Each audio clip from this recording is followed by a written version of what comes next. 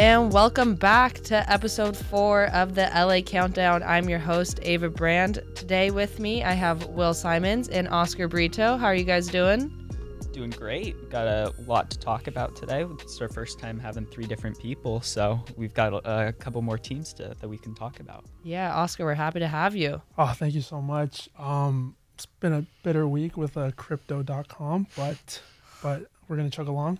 We're going to chug along, yeah.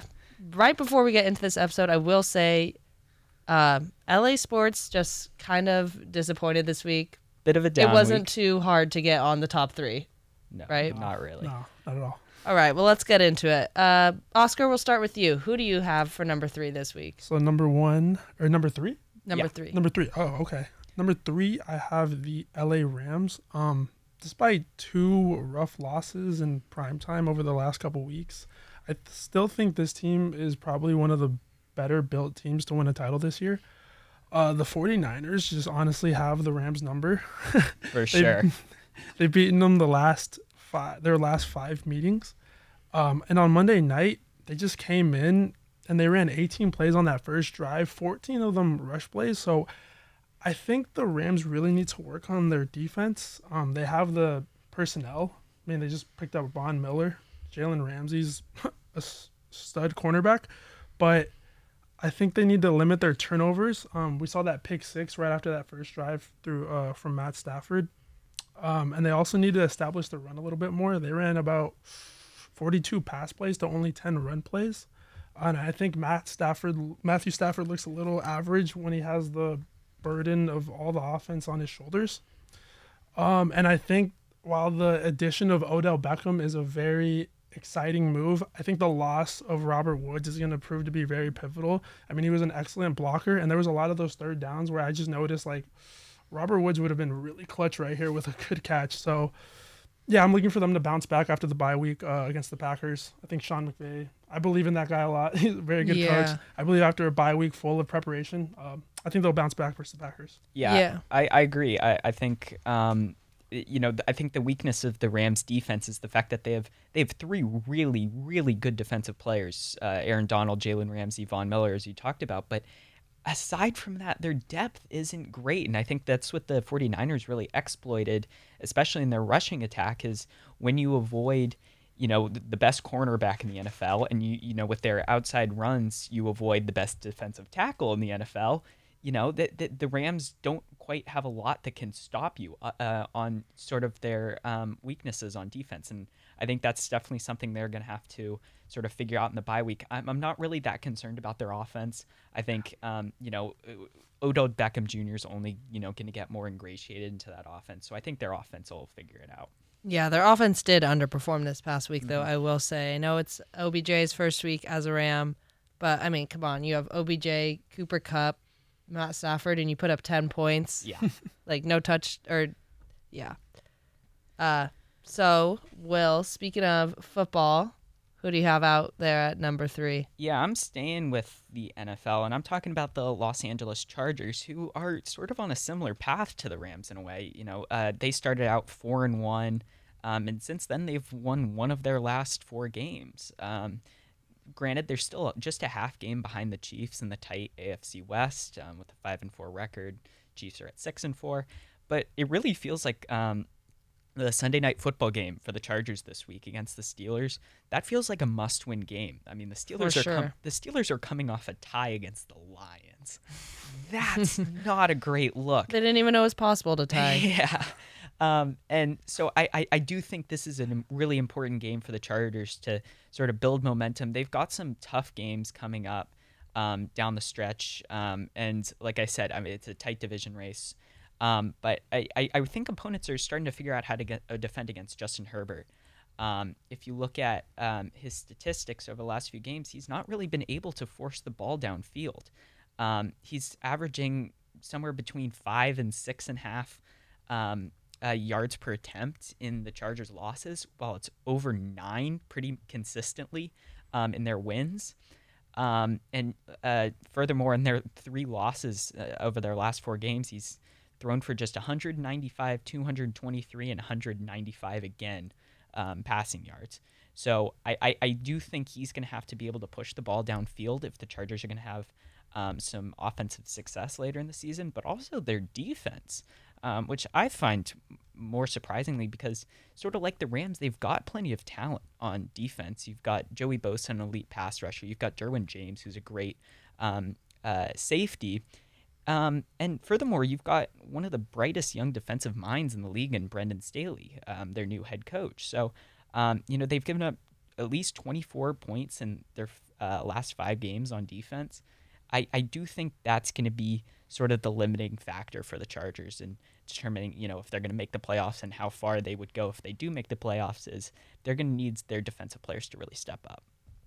I think on top of that, Austin Eckler and Mike Williams, they're starting to slow down a little bit. I think with what Austin Eckler, I think they're limiting him just because he might be, I'm not going to say he's injury prone, but he's not built to be that workhorse back. So they've been limiting him. And then Mike Williams, I know he's been dealing with a little knee injury. He's also slowed down heavily. He started off the season 91 yards, 122 yards versus the Chiefs, 165 yards versus the Browns. But lately, he's just looked like more like the receiver we've seen the past few years. I thought he was really going to step into that alpha wide receiver 1 role, but at least Keenan Allen's been consistent, so that's the only positive. But also the defense, that's big. Yeah, I agree. And yeah, I think Mike Williams kind of has to be that second option because there really isn't that other guy that can be a target for Justin Herbert on third down because I've noticed that defenses are just clamping down on Keenan Allen on third down. So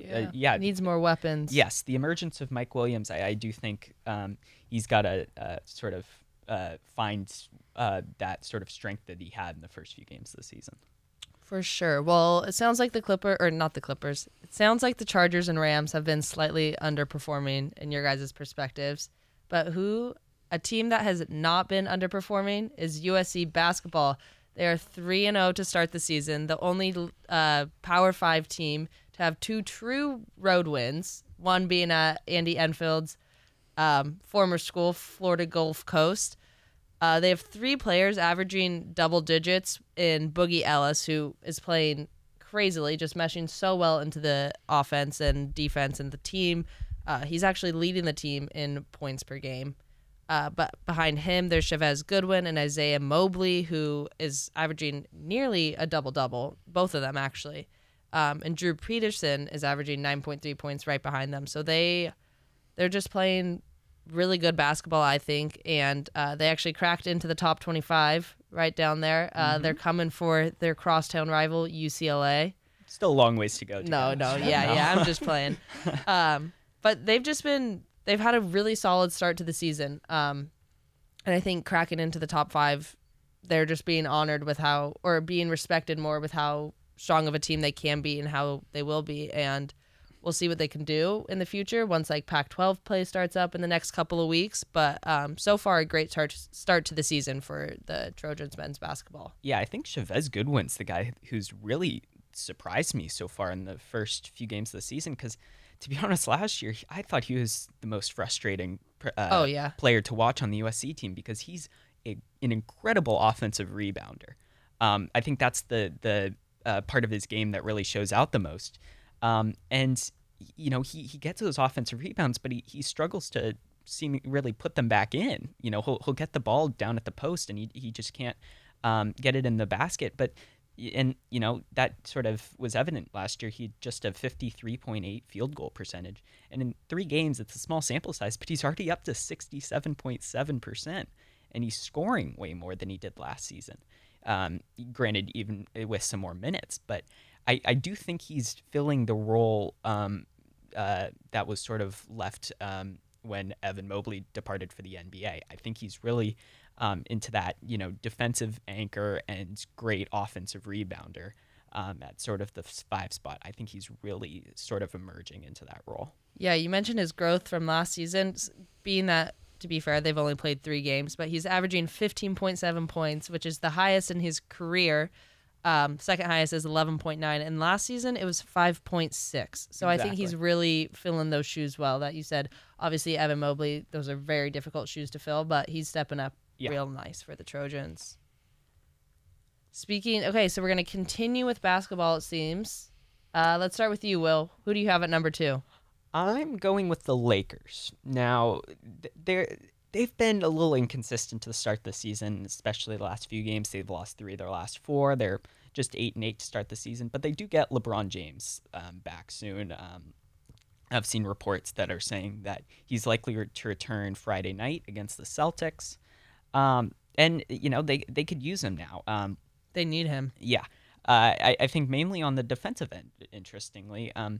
The Lakers are allowing the 3rd worst points per game in the NBA on defense.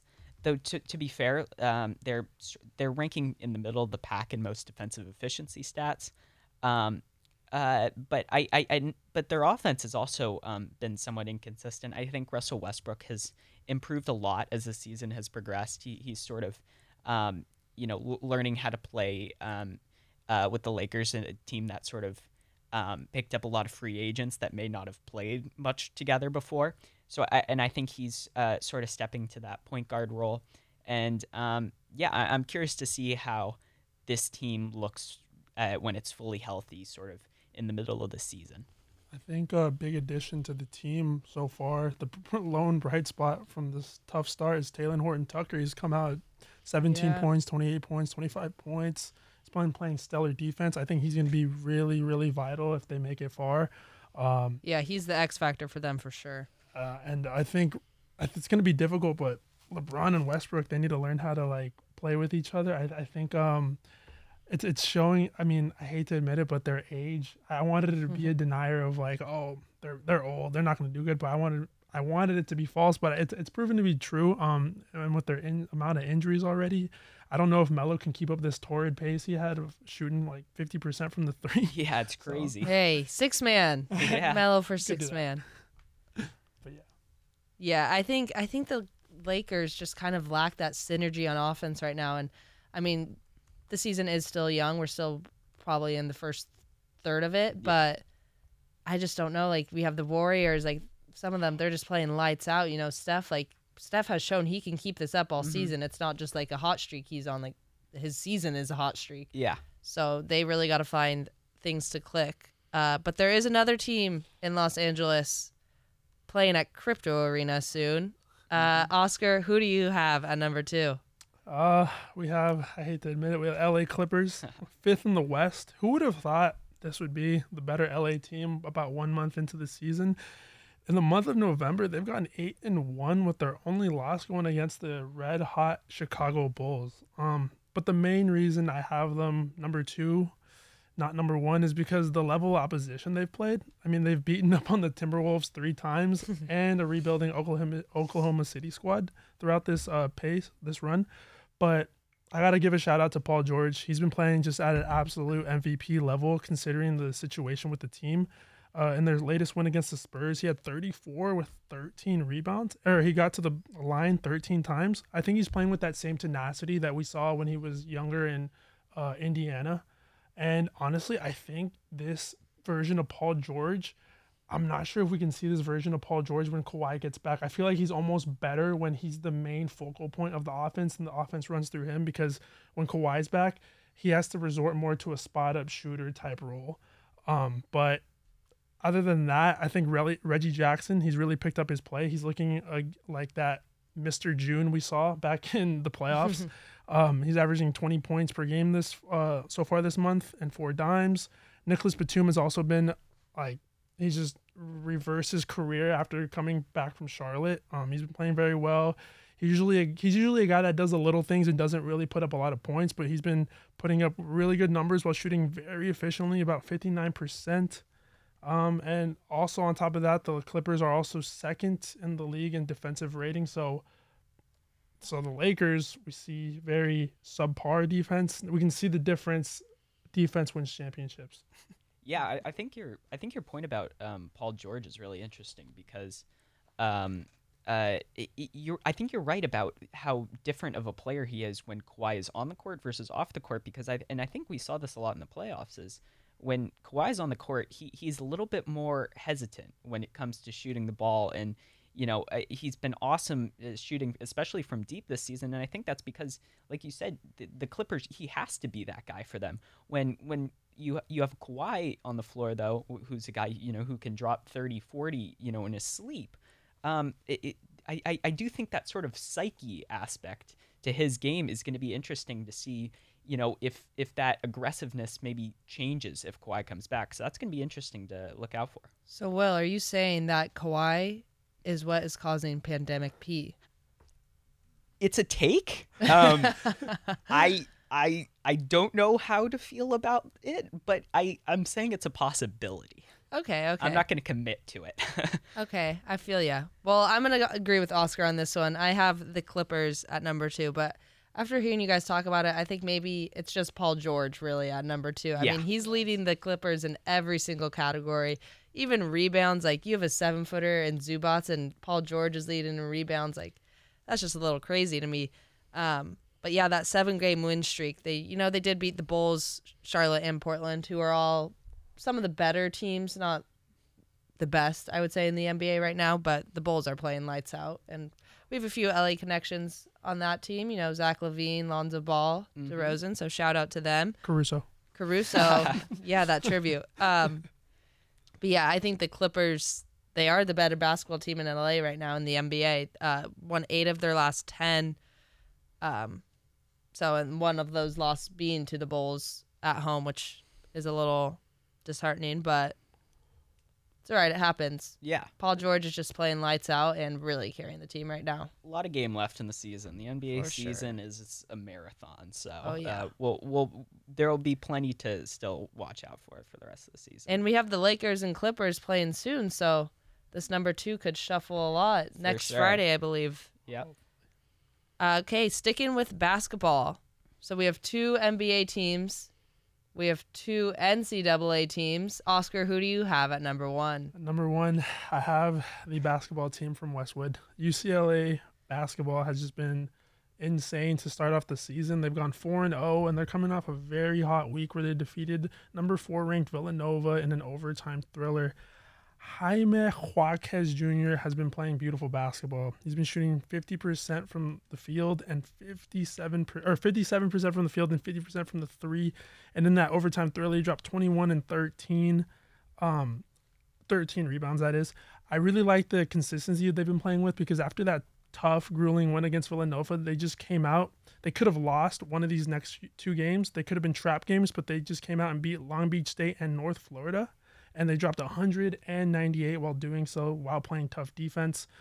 Starting center Miles Johnson played phenomenal defense in the win against North Florida. 2 steals, 2 blocks, grabbing 13 rebounds. And they've just moved over to the number 2 spot. So I think this next week is going to be a really big test for them as they play number one ranked Gonzaga on Tuesday on the second night of a back-to-back. We'll have a chance to see how they play against Chet Holmgren.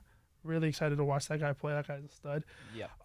And yeah, I just think they have a chance to really put a statement out to the rest of the college teams if they go out and get 2 wins versus top 5 teams in the span of 10 days. And they've all been doing this, by the way, without their 5-star recruit, Peyton Watson. Like, he has been playing, but he hasn't been playing to the level they probably anticipated. So, yeah, I hate to admit it, but I'm very excited for UCLA basketball. No, I think it's crazy just to think that last March they were a play-in tournament. They had to play in to get into the NCAA tournament, and other than the number 2 team in the nation. Michigan State took them to overtime in the play-in too. Yeah, I mean, like the fact that they almost didn't even get in is just mind-blowing for me. Very bold. Sorry. Oh, yeah, and I was just going to add to what Oscar was saying. I'm really looking forward to that game against Gonzaga next week. I think that's going to be a really awesome game. I'm a little bit concerned about the Bruins defensively. I think both Long Beach State and North Florida actually sort of UCLA gave it to them a little bit too easy, I think, on the defensive end. And Gonzaga is going to take whatever UCLA gives it to them on the defensive side. I think Drew Timme, that matchup with Miles Johnson is going to be awesome to watch. If you watch the Gonzaga-Texas game, Drew Timme just dominated whatever defender Texas put on him. And I think Miles Johnson is a better defender than anybody Texas has. So I don't think Drew Timme will quite have the success, but I do think Gonzaga might have some space shooting from the outside that they maybe didn't have in that Texas game. So I think that's going to be a really big test for UCLA. But they're as deep a team as any in college basketball. So I really do think they're deserving of that number 2 ranking in the NCAA. Yeah, for sure. Not to mention, though, 86 days between the time we're recording this and we see UCLA versus USC Those first are going to be basketball some game, fun, which will be fun fun. games. It is bold of you, though, Oscar, during rivalry week for you to put a UCLA team at number 1. It's all right. I'll let it slide. USC or UCLA basketball, they are doing very well, starting off the season hot. Will, who do you have at number 1 this week? I am sticking. I'm going to the pool. I'm going with USC men's water polo. We haven't talked about them in a couple weeks, but they're up to number 2 in the nation. After a narrow 8-7, that game came down to the wire against number 3 UCLA. That was the last game of the regular season. USC finished the regular season 16-1, and their only loss came to number 1 Cal, who if I was looking at the rankings, they were actually tied in points. So I think that Cal game was sort of a tiebreaker that gave Cal the number 1 overall spot. Yeah. Head-to-head matchups matter. Yeah, and right now the conference tournament is this weekend. The MPSF semifinal game for USC is on Saturday. I believe the opponent is still to be determined. And then if USC were to win that game, the finals would be on Sunday. And then the NCAA tourney starts in early December. So I'm certain USC will be in it.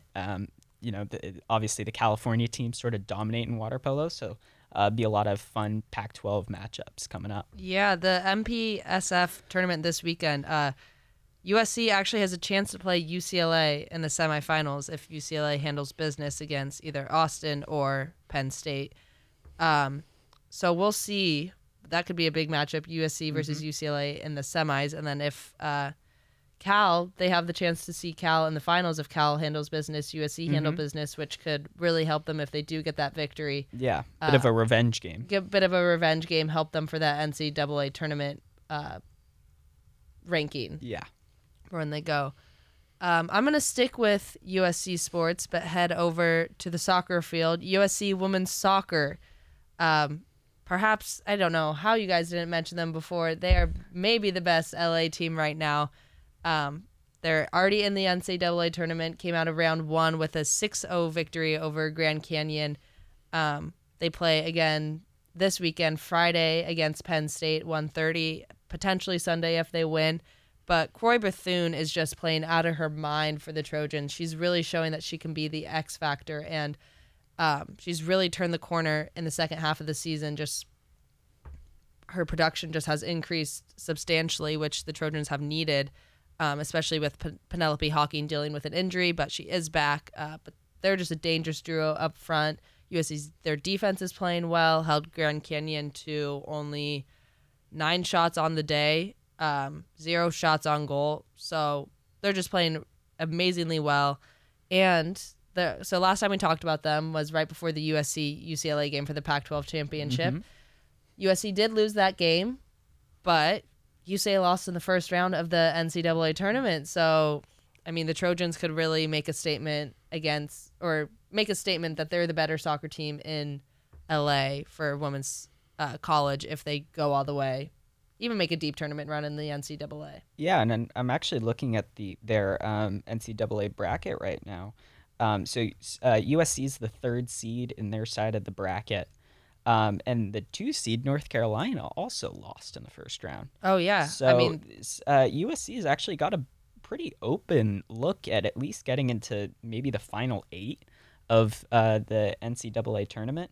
Like you said, you got Penn State on Saturday, and the winner of Hofstra and South Carolina would be after that, assuming USC advances. And then they'd face likely either BYU or Virginia in the regional finals. So USC's got a bit of an open look at it. And like you said, UCLA losing in the first round, USC's got a chance to advance far past the Bruins. Yeah, it'll be an exciting weekend for sure. We got USC women's soccer tomorrow, UCLA versus USC football on Saturday, which could really shake up our rankings. We'll see. Jackson Dart is getting his first career start in maybe the Trojans' most important game this season. You know, For sure. They say if you win this one, the rest of the season doesn't matter. Yeah. I don't know how you guys feel about that, but I'll take it. Yeah. I'll take it. I mean, I'll take a victory.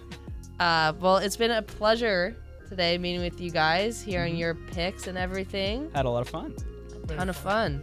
Enjoy all the sports action this weekend, and we'll see you next week. Thank you for listening.